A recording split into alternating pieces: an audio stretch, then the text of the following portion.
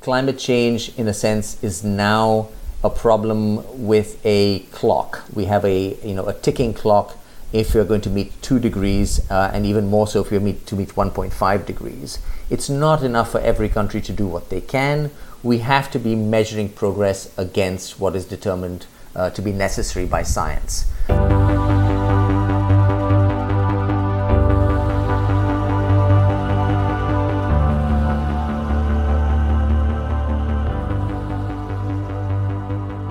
Welcome to Environmental Insights, a podcast from the Harvard Environmental Economics Program. I'm your host, Rob Stavins, a professor here at the Harvard Kennedy School and director of the Environmental Economics Program and the Harvard Project on Climate Agreements. As listeners to these podcast episodes know, I engage in conversations with leading experts from academia, private industry, government, and NGOs, with our focus always on environmental economics and policy, typically within the realm of climate change policy. Today, we're fortunate to have with us someone with experience in at least 3 of those sectors: academia, NGOs, and government institutions, and someone who is exceptionally well qualified to talk about the governance and politics of climate change policy. I'm referring to my colleague and friend Navroz Dubas, the professor at the Center for Policy Research in New Delhi, coordinating lead author in Working Group 3 of the 6th Assessment Report of the Intergovernmental Panel on Climate Change, and a former senior associate and policy analyst, respectively, at the World Resources Institute and the Environmental Defense Fund. Navroz, welcome to Environmental Insights. Thank you so much, Rob. It's really wonderful to be here on this show with you. So I'm very interested to hear your impressions about the institutional dimensions of climate change policy. But before we get into that, our listeners are always interested to know how people such as yourself came to be where you are and where you've been. So where did you grow up? Well, Rob, I won't give you the full story, but I grew up largely in India with a few years in the UK while my father was working in the Indian embassy there. I went to college in the US, and I've been back in India for about getting on 20 years. And college in the US was at Princeton, is that correct? That's correct, yes. And your bachelor's degree is in public and international affairs. What does that consist of? Well, most South Asians who can manage end up studying engineering. It's sort of the South Asian path, as it were. And Right. I started out doing that, and I found myself more drawn to economics, politics, sociology, and I was fortunate to have the option of jumping ship and joining the Woodrow Wilson School of Public Policy. And so I enjoyed that a great deal. Good for you. I didn't realize that. So now graduate school was at the University of California, Berkeley. Yes, indeed. At a niche program that is well known in the environmental community, but not necessarily outside the environmental community, called the Energy and Resources Group, founded, in fact, by your colleague John Holdren. Absolutely. And for that reason, I'm somewhat familiar with it, but probably not all of our listeners are, as you suggested. So can you give us a very brief description of the Energy and Resources Group? No, certainly.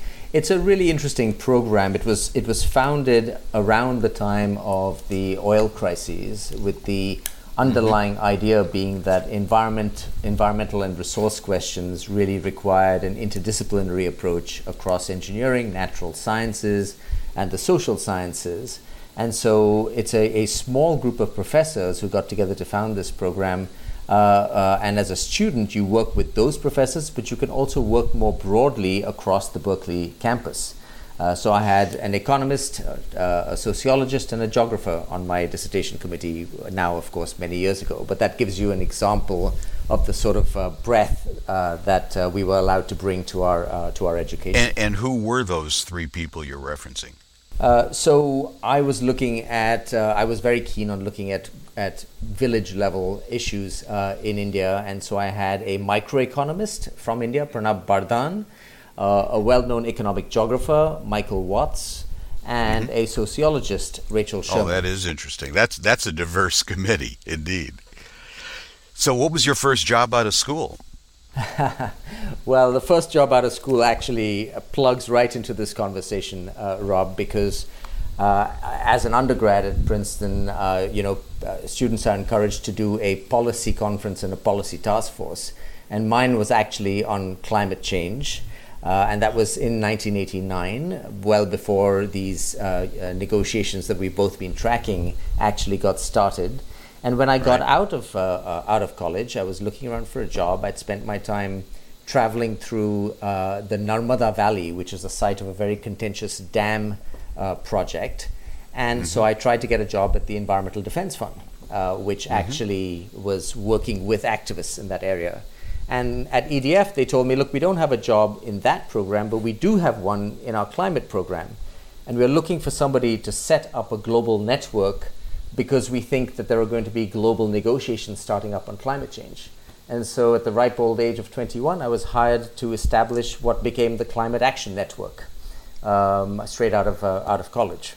And so I was the first international coordinator of Climate Action Network, or CAN, which is now a very large So network. you and I share something additional I wasn't aware of, that because I also worked for the Environmental Defense Fund. I worked full-time for them for a couple of years. Right, I know, I wasn't aware of that. Yeah, but mine was not on climate change policy. It was out in California years before you were with them. I was working on California water policy, which, as you know, is a huge issue in that state. So now, what's the path that eventually took you to the Center for Policy Research? I imagine there are a number of stops along the way.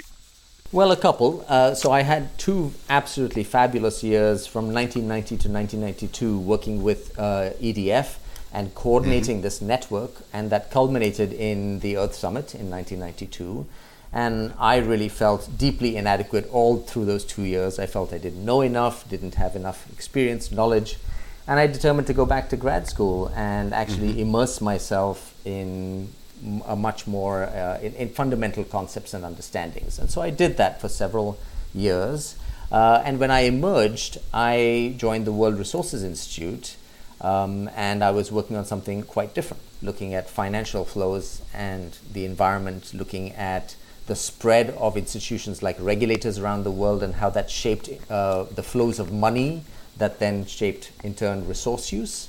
And after a few years of doing this, my partner and I decided, look, if we are ever going to take the plunge and go back to India, this is the moment. And so we went back in around 2003, and after jumping around a few places, I found that the Center for Policy Research gave me a really solid platform and a very open, welcoming, and intellectually stimulating space to build a program. And so over the last 10 years, I've been building a research program around climate change, energy, electricity, and air pollution.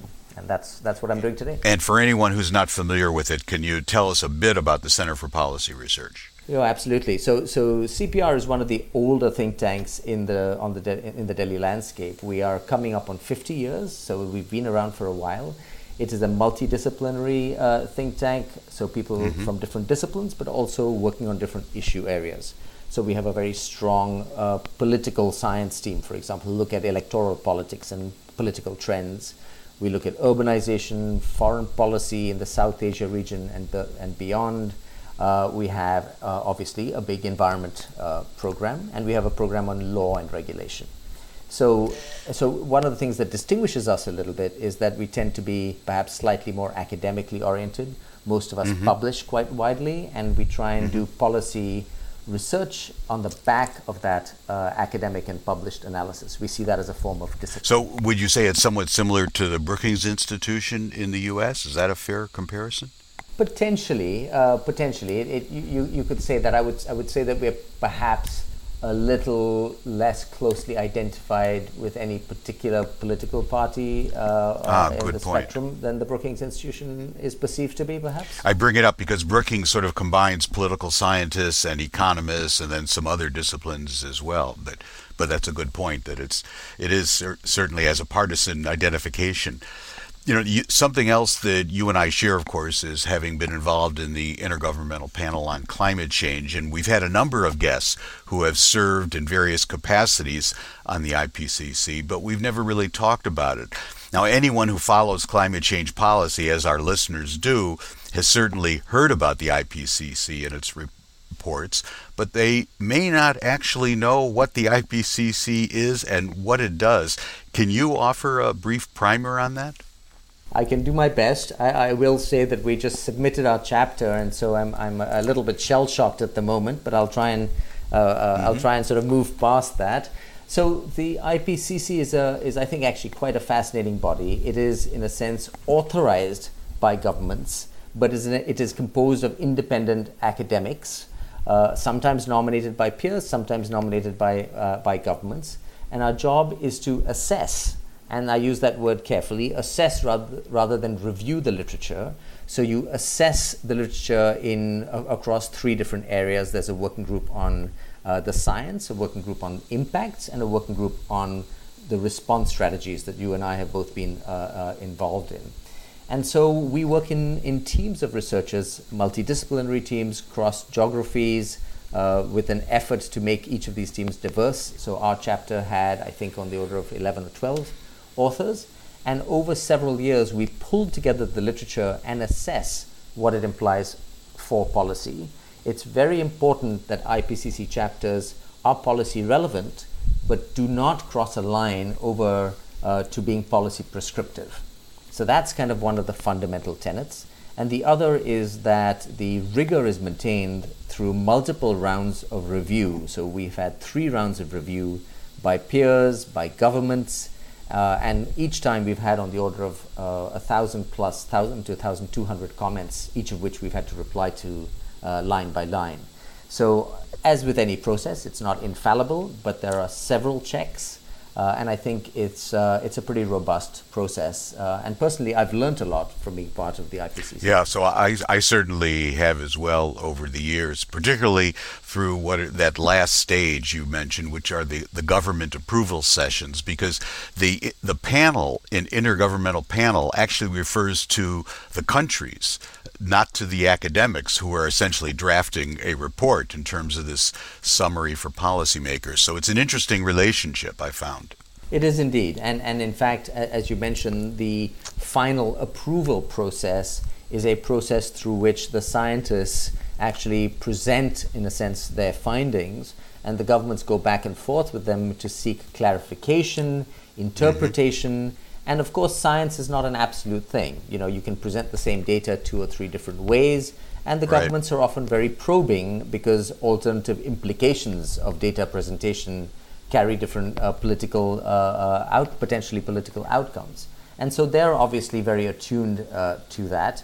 And so our job is to be aware of the political context, but not in a sense pander to it, while making sure that the representation is true to the underlying science and information base.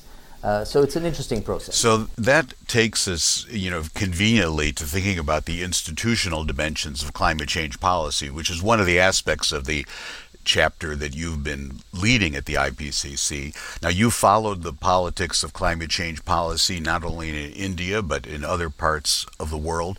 Can you say something about any key sort of generic insights, so not specific to India, but generic insights that have emerged from your studies over many years of the institutional and political dimensions of climate change policy? Yes, I think this is, I got interested in this set of issues because I find it is really quite understudied compared to, say, the study and analysis of targets, emission targets, or emission policies, which of course you work on a great deal. And the argument that I've slowly come to make on why institutions are important is that if you think of a target for the future, these days people talk a lot about net zero targets. What is the mechanism through which future targets translate into current action? There needs to be some kind of interlinking mechanism through which we both decide what target is reasonable, as well as think back to what we have to do today in order to achieve those targets. And if there are obstacles to that action, how we overcome those obstacles. All of those tasks are really require institutions. And by institutions, I mean both organizational forms or rules of the road. So we might need climate laws, we might need coordinating bodies, So let me give you a couple of the two or three sort of crisp insights that I think are worth thinking about. Because climate change, in a sense, is now a problem with a clock. We have a ticking clock if you're going to meet 2 degrees, and even more so if you're to meet 1.5 degrees. It's not enough for every country to do what they can. We have to be measuring progress against what is determined to be necessary by science. So we have to have some process through which policies and actions are assessed and evaluated. We need to have a strategic dimension to those policies. And those aren't just for the energy sector, they're actually across the whole economy, because agriculture matters to climate change, both on the mitigation and adaptation side, urbanization matters, and on and on. And so you need coordinating bodies. And if you think about most countries, they're organized in departmental silos. So how does all this come together? How do the interactions between decisions get decided? So there's a strategy element, there's a coordination element, and the third element really is that addressing climate change is going to create winners and losers. And losers are going to try and block progress.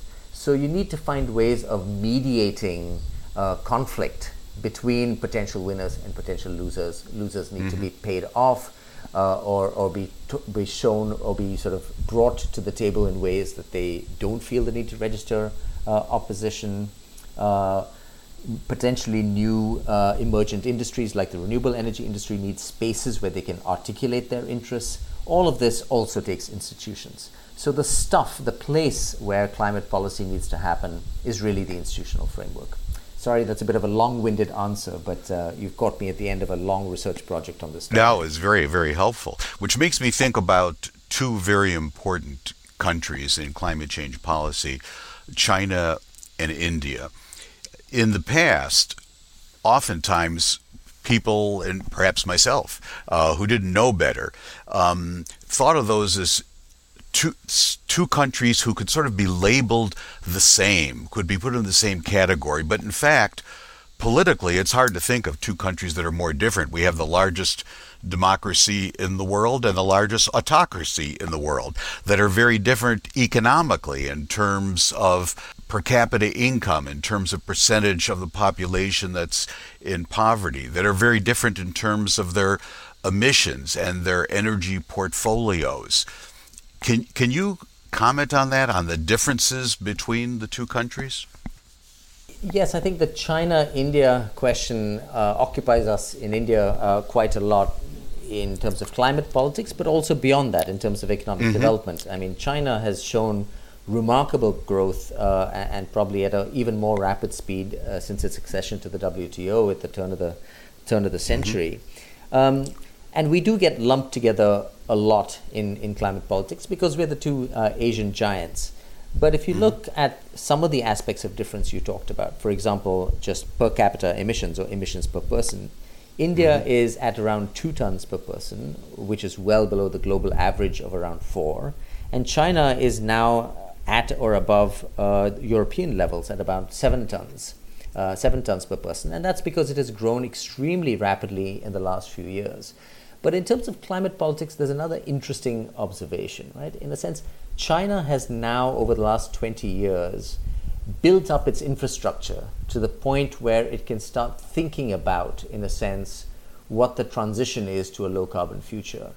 India has actually not built up its infrastructure, and we are in an interesting place because our emissions are likely to grow for a while longer in order to meet development needs. Now, the trick is going to be, how can India do this with a shallower increase in emissions than China exhibited? So China's trajectory was a bit like going up the slope of a mountain. India's has to be more like a hill where we peak our emissions at a lower level and sooner. Now, in a sense, India is also fortunate because we've not locked in this infrastructure and we still have headroom for energy, per capita energy growth at a time when renewable energy is cheaper than coal-based energy. So we have a chance to actually lock in a low-carbon future, whereas China actually locked in a high-carbon future and is now trying to unwind it. So that's a possible advantage, but the disadvantage is that India is a messy and chaotic democracy, and that transition is something that is only incompletely controlled by governments. So I'll give you one example, right? If we were to move away from coal-based electricity, it has ripple effects throughout the economy. It has effects on regional economies, like in many countries, including the US with your West Virginia coal mines and so on. But it also has effects through cross-subsidies of coal transport that subsidize passenger rail in India, which is politically really important for a country that is really built around economic migrants. So if you take away that subsidy, the railways collapses. Public sector banks have been kind of pressured into lending for coal-fired power plants, so the banking sector is vulnerable to those shifts. And our fiscal situation is strongly dependent on fossil fuel taxes.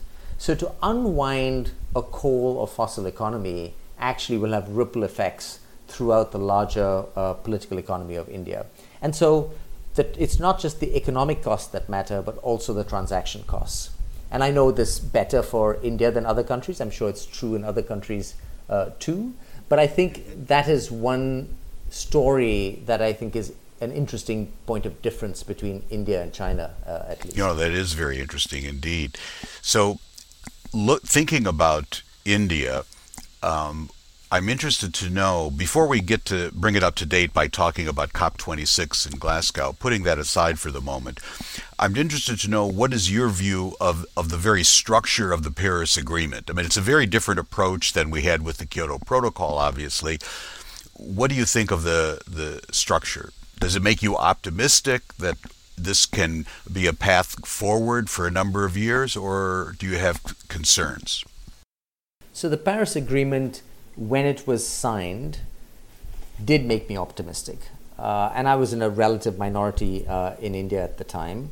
Many people in India hold very closely, and to some extent, as do I, to the idea that a certain legal principle, the principle of common but differentiated responsibility and respective capabilities, it's a mouthful, is core to climate politics. And it basically means, look, we're all in the same boat, but some people probably played a larger role getting us to the situation, and therefore perhaps need to step up first. And that those people are the developed world as opposed to the developing world.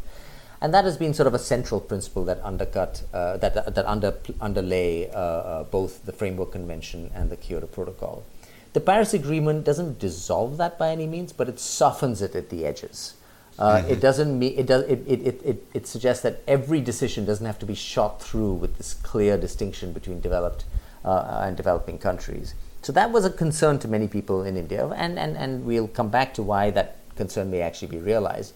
But I think the positive part of Paris for me was that it essentially recognized that progress on climate change is not going to come because of hectoring or peer pressure at the international level. It's going to come because national politics in country after country shift, where countries find ways of telling a story about how low carbon futures are good for them economically and can sell that politically to their own people. And Paris basically gave countries space to figure out how to tell that story and make it happen. It's a learning by doing dynamic, which I thought was that's through the nationally determined contributions. That's right. So every country puts on the table nationally determined contributions. They do it in ways that make sense in their national context, and then they raise them every few years. Now, a lot of people think that raising of pledges will come from peer pressure. I personally think it comes from setting in place processes domestically that allow countries to figure out ever cheaper ways of decarbonizing, and finding more and more ways of generating non-climate benefits. In India's case, for example, lower air pollution that also accompanies a lower carbon future. Now, so that's the optimistic part of the story. If I could just update that to Glasgow, what worried me a little bit in the build-up to Glasgow and the predominance given to the 1.5 degree target was that in order to meet 1.5 or to keep 1.5 alive, as the political narrative had it, required every country to ramp up its ambition before it had fully tried to realize the ambition it had put forward just a few years ago in Paris. And so the Paris machinery is designed as a learning by doing machinery. And if you compress the time scale, then countries actually don't have a chance to shift their national politics. And that worries me a little bit, because I see a tendency to return to a story that says, look, we have a finite pie, we have to scrabble over how to divide that pie, instead of going home and saying, how can we benefit at home in ways that our populations will support as we transition to a low-carbon future.